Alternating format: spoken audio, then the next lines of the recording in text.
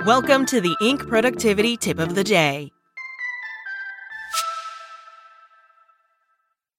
This podcast is sponsored by Ramp. Are you the decision maker in your company? Consider this. For the first time in decades, there's a better option for a corporate card and spend management platform. Meet Ramp, the only corporate card and spend management system designed to help you spend less money so you can make more. Most corporate credit cards offer points as incentives, but those points amount to less than their worth in real cash value. Ramp's business cards offer you cash back, real money in your pocket. Plus, you control who spends what with each vendor. And Ramp's software collects and verifies receipts automatically, which means you'll stop wasteful spending and close your books in hours instead of days. Businesses that use Ramp add up to 5% to their bottom line the first year.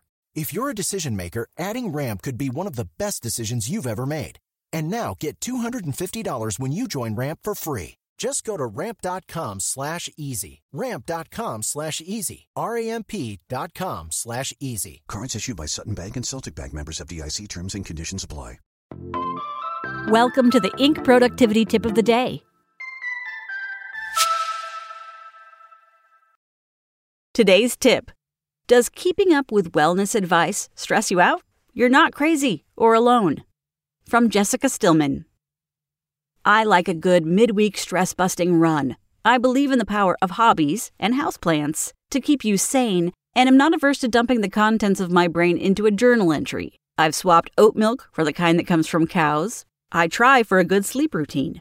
In short, like a lot of other busy business owners out there, I don't go to extremes, but I try to keep up with the latest in wellness advice and feel like my efforts help keep me mentally and physically healthy. But I also feel like I'm never quite doing enough.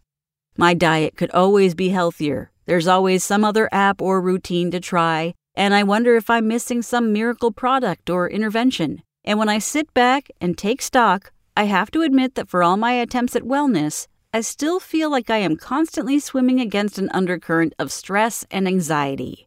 Am I weird? Am I doing wellness wrong? Not according to a fascinating Atlantic article by Sophie Gilbert digging into a new book entitled The Gospel of Wellness by veteran health and wellness reporter Rena Raphael. What's the problem with wellness? What could possibly be wrong with something as warm, fuzzy, and seemingly beneficial as wellness? Nobody is arguing that the wellness basics aren't a good idea. Junk food remains terrible for you, and exercise and sleep will always be the foundation of good mental and physical health. But Raphael's book points out that our pursuit of wellness has boomed way beyond these basics.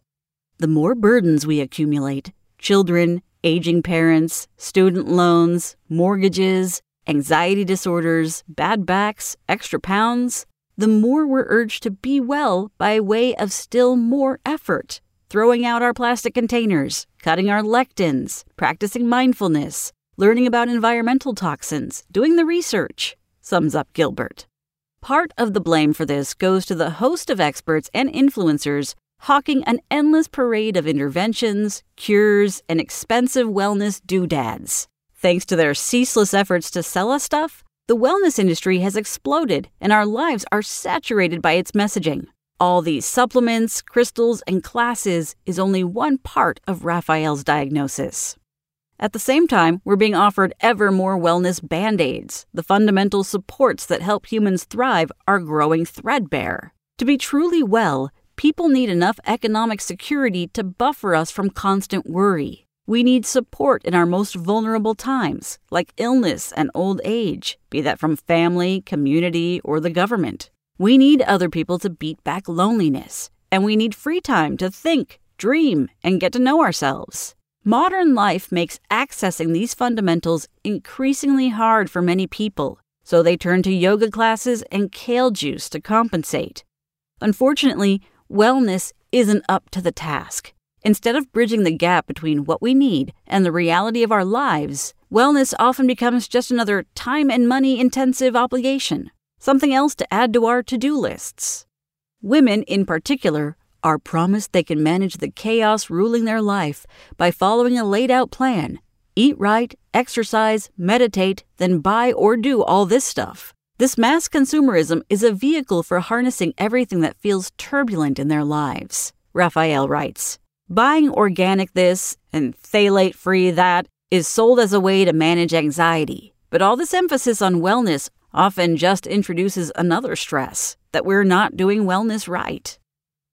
What humans really need to be well. Gilbert's article, which includes a deeper look into the post-Goop evolution of the wellness industry, as well as a personal account of her own experiences chasing wellness, is well worth a read. Or try Raphael's book for the real deep dive. But theirs are hardly the only voices noting that all the noise around personal wellness can drown out what people really need to be well. A whole body of science testifies that simple kindness has profound effects on our physical and mental wellness. And when scientists study places in the world where people live the longest, happiest lives, they don't find they all eat the same diet or do a ton of Pilates. They find these people live in humanely designed, tight-knit communities. The research boils down to a simple truth. Hugs are way more important than healing crystals. Which isn't to say you should trash your healing crystals if they bring you peace. If whatever you're doing for wellness works for you, then by all means continue. But if you, like me and Raphael and Gilbert, sometimes experience wellness as a never-ending series of demands that makes you feel guilty and inadequate, no, you're neither crazy nor alone.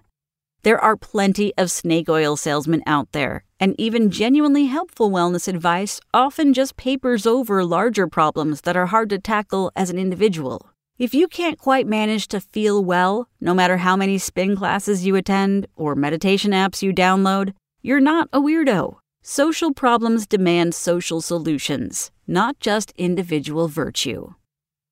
That's it from Inc. Check back weekday mornings at 6 a.m. Eastern for more tips. Spoken Layer. Traffic jams, tailgating, pile-ups. Ugh, the joys of driving. How could it get worse? The federal government wants to have a say in what you drive. That's right. The Biden administration's EPA is pushing mandates that would ban 2 out of every 3 vehicles on the road today. Don't let Washington become your backseat driver. Protect the freedom of driving your way. Visit EnergyCitizens.org. Paid for by the American Petroleum Institute.